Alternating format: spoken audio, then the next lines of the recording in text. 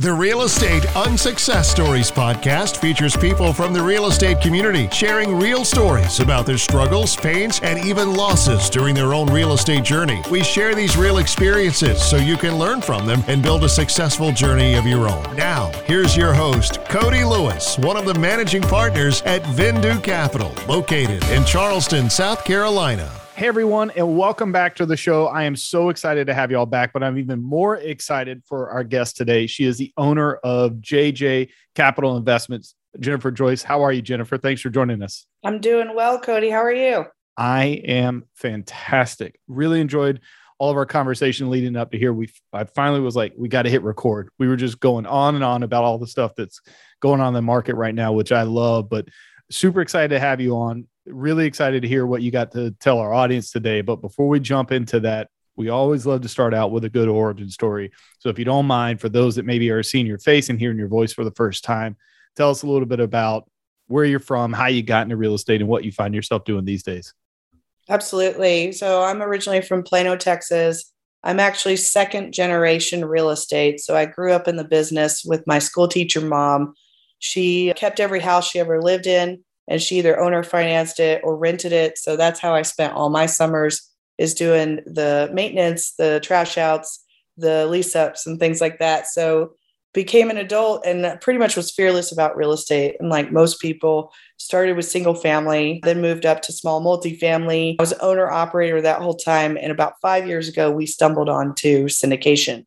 That was a game changer for us. We realized that we could leverage other people's money, and we could do things collectively and not feel like we're on an island all the time running our own portfolio.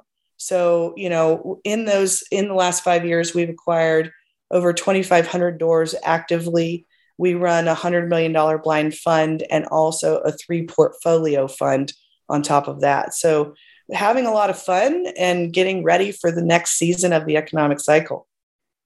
Yeah, I know we've talked a lot about that kind of in the background and what's to come. And I think a lot of people are speculating, but I think from what you and I have talked about, I think you have a really good pulse on what's going on. And, listen, we're all waiting to see what happens, but I think we're all patiently ready to pounce when something does happen for something like that. But Jennifer, I'd love to sit and chat about the economic climate, the market, and what you think. But today I want to focus a little bit on something different and with you, which is the unsuccessful part of, or any unsuccessful parts that have gotten you to where you are today and help teach you some lessons so you can teach myself and our audience some lessons as well. So what comes to mind from your career that you can help educate us today, if you don't mind? Oh my gosh, there's so much. I think, probably the most glaring one I could think of right now is we run into a particular county in the state of Texas where you can protest taxes. And what we didn't anticipate for in that scenario is that they were going to be 2 years behind on their protesting process. So what happens when you can't protest your taxes between May and December is your lender is actually going to act like you're all the way up at that higher appreciated value, and they're going to escrow that amount of money from you that entire time. Now let's add a second year to that where they think your value's increased again, and you're still protesting not just 1 year, but 2. And all the while the lender is escrowing the higher amount while you fight with the county on the appraisal. And so, that can really hurt cash flows. And so then you have to make up for it in your business plan elsewhere while you're paying this much higher tax rate that eventually will come back to you, but not till the lawyers hash it all out. And, you have to be prepared for things like that. Things in business don't go perfectly every single month like clockwork. And I know our investors look for cash flow that's consistent, but they're investing in businesses. And businesses are cyclical, they're seasonal, and they peak and they valley. And so that's one of the things that we've run into in that particular county. And I own quite a few doors in that county, and it unfolded over time. So as we continued to purchase there, we had more and more properties that ran into that scenario. Now, the takeaway from that is then you start building that into your underwriting. So if you're going to have up to a 2-year protest process, then you have to have reserves set aside that are just really a rainy day fund specifically for property tax protest. And so you're able to afford paying the higher taxes today and getting refunds tomorrow, which honestly, the dollar's not as valuable tomorrow. And I think those appraisal districts know that. So they're having a lot of fun making us wait 2 years. Well, I'm sure that can cause a ton of headaches. And if you have other investors that are coming to that market that maybe don't know that, I'm sure it's even tougher for you as an investor, because they may come in a little bit better or more aggressive on their pricing than what you can, because you're pricing in the cost and having to escrow that amount until you get it fixed on the back end. But tell me, what led y'all? Did y'all know that kind of stuff going in, or how did y'all find that out about that particular county and having to go through that tax process? Only by operating in that county did we discover it. And of course, it's, along the lines of the pandemic slowed down the courts and all the supply chain issues and weird schedules where everybody had to work from home, even post-pandemic, caused the court systems to not have all the players in the building to keep things moving. So it's not something that you could ask a friend, hey, have you experienced this in this county? It's another just side effect of the pandemic that showed up, where they were using it as an excuse to slow down the court system, right?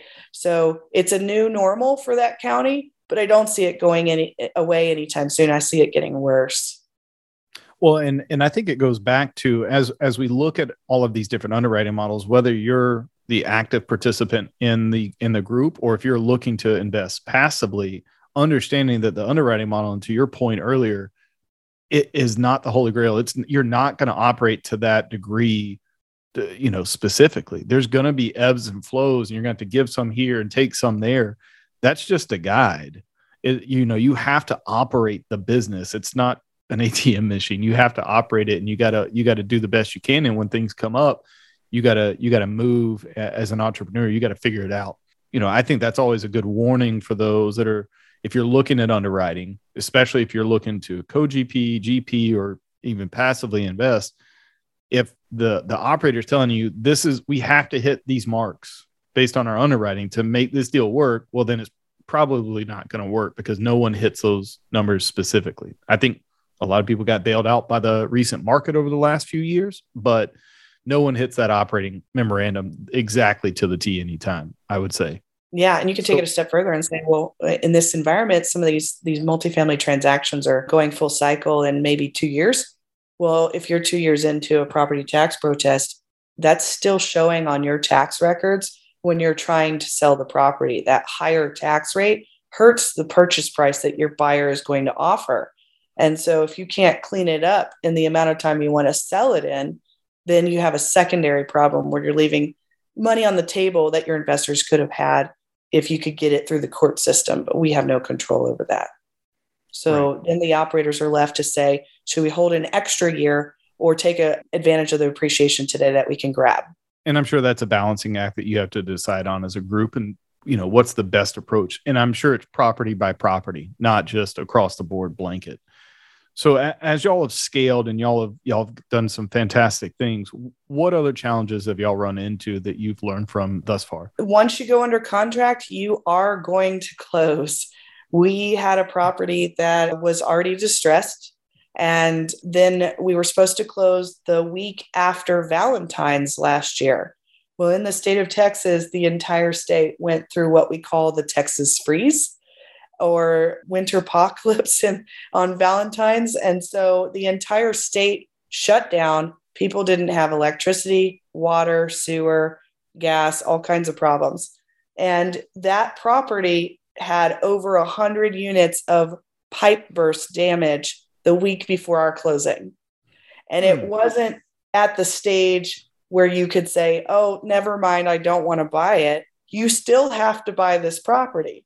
And so what we had to negotiate, which took us a couple extra weeks and closing got delayed, is we negotiated for the seller to help facilitate an insurance claim with the buyer. So they were going to get paid their emergency mitigation repairs that happened immediately, and all the rest of the claim money was going to come to us. Well, we didn't anticipate on facilitating 100 units through a repair process that needed to happen overnight. However, we had to pivot, change our entire business plan, and include that in there. Luckily, we thought quick enough to raise an additional amount of money. So we opened up the syndication again. We raised additional funds to just help with working capital around an insurance claim. And we had not shared the true cash on cash with our investors that the property was going to have, because the numbers were so good on the original distress deal that we actually lowered them a little bit in our webinar so they didn't look so scary or too good to be true for the investors. So by increasing the size of the syndication, nobody got hurt in that scenario. And we still knew there was insurance dollars coming. And so really a lot of this stuff is pivot, wrap a new business plan around the new problem that you couldn't foresee ahead of time. And so what we were able to do is raise that additional money so we could immediately start repairing all the insurance damage after our building consultants documented everything for the buyers, and then immediately brought all those units online anyway. We knew we already had 30% vacant. Now it was up to, I think, 48% vacant by the time we took ownership. And we had to move as fast as we possibly could. And we got it to 90% occupancy in 7 months. So we worked our tails off. And that additional capital really helped. We could have also had the Texas Freeze the week after closing and done the same thing. We could have raised after we closed. So that's an opportunity for people as well. If they think that they're done with their syndication, you can actually talk to your attorneys about reopening it for a situation like that. I don't know that you would want to do that 6 months or later or 18 months later. That's more of a capital call. But this was just timed so perfectly. We pivoted, we overraised, and we executed on the new plan immediately. Well, and I love the fact that you talked about, and we've had a couple other people on the show talk about it as well, the idea that as an entrepreneur and as an operator, you have to be able to pivot. You have to be able to make changes on the fly. For those listening that maybe are trying to get into it or thinking about getting into it, whether it's passively or actively, what is your process, or what is the team's process when something like that, a curveball is presented to you guys? What kind of process do you all go through to think through and try to figure out what's the right pivot move to make in those types of situations? Really, it's almost like being a surgeon in an OR. You have to be the calmest person in the room. So if your operator at the top is not a very calm person, they're probably going to do more emotional responses versus logical responses. We actually slow everything down when it gets chaotic like that. So, we just take the information in waves and we try to slow it down. But once the plan is in place, that's when you go like a NASCAR with the jet fuel.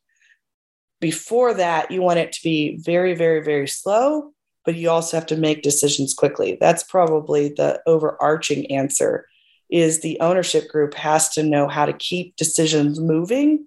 And one of the ways through all of the dysfunction we've seen behind the scenes in ownership groups is we always now structure our ownership teams with a voting tiebreaker, because and no decision is a decision and it hurts the investors. But making a decision, even if it's not the best decision, keeps the needle moving forward, and the investors for the long run will benefit from that. So we have figured that out through dysfunctional partnerships, or dare I say bad partnerships, that a tiebreaker solves for a lot of tension behind the scenes. And you can keep things moving. Even if you don't always agree with those decisions, you're still keeping the money moving. And I would imagine a lot of those conversations early on you had about, who's the tie-breaking vote, and any discussion, or hopefully not, but maybe argument around who's the tiebreaker and how do you tie break.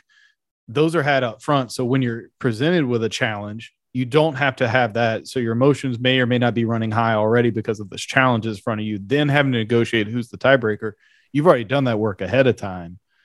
You know that, hey, when it comes to a vote, we're all going to vote. And if it's even, here's the tiebreaker. Let's move on. And whether we like the plan or not, or you agree or what, you move forward, like you said, and keep things rolling. I love that. Yeah. The entire team has agreed to the structure, not that a critical decision. So as long as you have 2 out of 3 or 3 out of 5, yay or nay, that is the decision. And everybody signed up for that model, so they can't really argue the model in the moment. And it's interesting because depending on the crisis, some people get highly emotional, some people get highly fearful, and some people are just calm. And it changes who those people are. It's never the same. It depends on what the circumstance is. So you've got level-headed people in that moment to keep it pressing forward, which is really nice.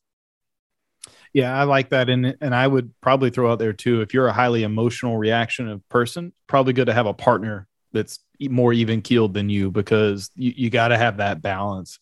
Not to say that you don't each have your strengths, but if you are a little bit more high stress, tend to make more emotional decisions, you got to have that balance to make sure that you're moving forward.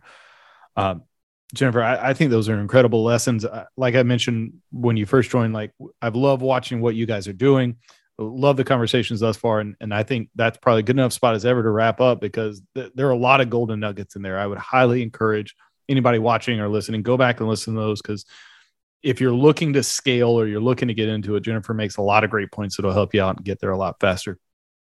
For those maybe, Jennifer, that want to work with you, continue to maybe learn from you and even invest with you in the future, where's the best place people can find you at? I would encourage them to go to our website, which is www.jjcapitalinvestments.com. I think there's an About Us page that has my cell phone number on. We're very open in this industry. We share nuggets all the time behind the scenes.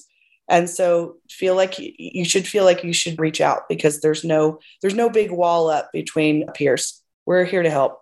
Yeah, I love it. And I'll echo that. I mean, like I've mentioned several times, Jennifer has been amazing to talk to and shared a bunch of time and insights with me. And I very much appreciate the conversations, both on and off recording. So we can't thank you enough for being on today, Jennifer. Thank you, Cody. Absolutely. And hey, thanks everyone for listening and watching at home. We'll see everyone next time. You've been listening to the Real Estate Unsuccess Stories podcast with Cody Lewis. Be sure to subscribe today on your favorite podcasting platform so you can catch every episode of the Real Estate Unsuccess Stories podcast.